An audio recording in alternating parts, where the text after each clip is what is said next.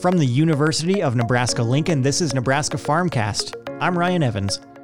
When it comes to the important work of recruiting new residents to move to rural communities, the people who currently live there have an essential role to play in telling the local story, even though they may not realize how important their personal networks are. Cheryl Burkhart-Kriesel is an extension specialist with Rural Prosperity Nebraska, and she has a new article detailing the power of family, friends, and images in marketing rural communities to new residents. And she joins me now to tell us more. Hi, Cheryl. Hi, Ryan. So first, why is it important for rural communities and the people who live there to take an active approach to recruiting people to move there? Well, I think we all have a role to play. And right now we're kind of entering the summer, and I suspect there's going to be a pent-up demand for people to travel, to maybe go see family and friends that they haven't seen in a while. And this is a key opportunity to connect with people and let them know what your community has to offer. And that can happen in a variety of different ways. But everyone has a role to play. And how do people who are looking to relocate often find a community? Well, that's the interesting part. A lot of times people will ask family or friends for referrals. And so you might that might seem like obvious, but it happens in a lot of different ways. The other piece is a lot of times people will go to the web and Google maybe a general area or some communities and look to see kind of what's on the web. Now, that might be by social media, Facebook, Instagram. It could be by a community website.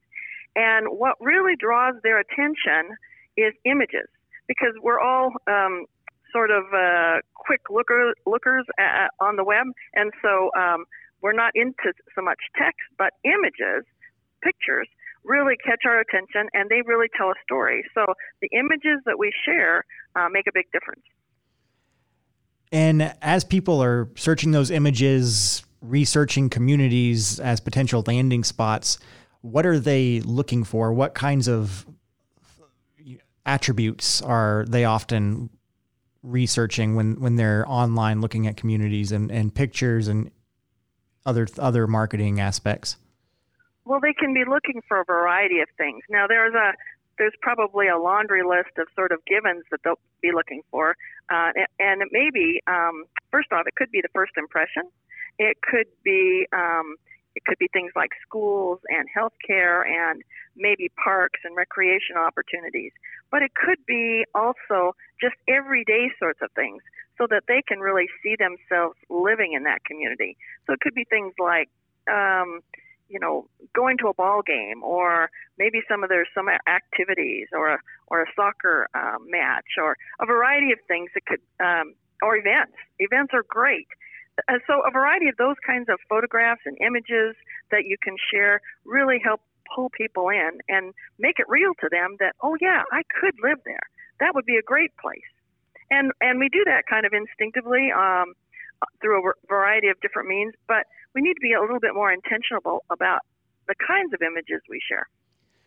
Yeah, and it's interesting because when you write about that beyond just like the officials of a community and maintaining like a community's official website or social media accounts, that it's important for residents to think about maybe their own social media feeds, for instance, as being a marketing tool for recruitment. So can you talk about the importance of that? And especially if people living there now maybe don't consider that, how important is their role in this? Well, with social media, shares go pretty quick. And so you find yourself looking at photographs and images from a variety of different places and people.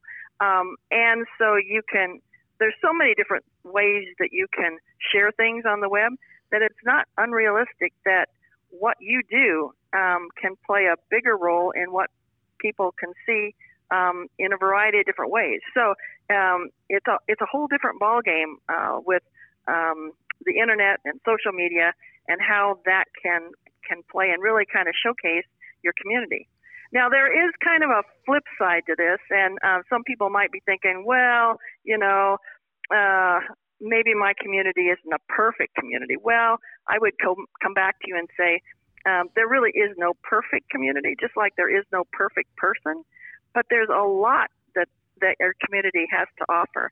And a lot of times we don't see it because we live here, we get kind of used to it. But remember when you maybe take a trip and then come back, and it's a lot of times the little things that really make it feel like home and that you really appreciate.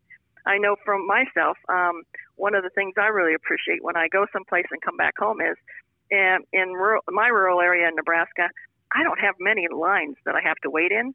And so I get really impatient when I travel and I have to stand in line for all sorts of different things, whether it be in a grocery store or in a large box or retail facility or even in the post office. So when I come back home, I appreciate those little things. Those little things are what you can also share and share images with and share to family and friends, because those referrals are really the kind of the gold standard. That's the way it is in retail. It's also the way it is in marketing a community. And so, Cheryl, what's your advice to residents of rural communities or officials in communities? Where do they start in marketing where they live, especially if they haven't previously thought about themselves as being able to play a part in that role? I think there's some real easy ways to get started in this. And the first thing would be is find out what new residents are looking for and what drew them to the community. So I would suggest people invite a couple of new residents to a cafe, maybe for coffee, and just ask them some questions. And they'd love to share kind of how they got connected and what that was all about. So you can ask questions like, what were they looking for, and did they find it in this community? And maybe even what surprised them when they got here. Maybe even ask what would be an asset that maybe the community doesn't really lift up or showcase that they should, because it's really cool. And but they couldn't really find it until they started living here. So there are all sorts of things. It's sort of like peeling back an onion. There's all sorts of things that a community can offer a person, but they may not be visible to a person until they get here. So again, that's one of the reasons that family, friends, and images are so important and play such an important role in helping people relocate.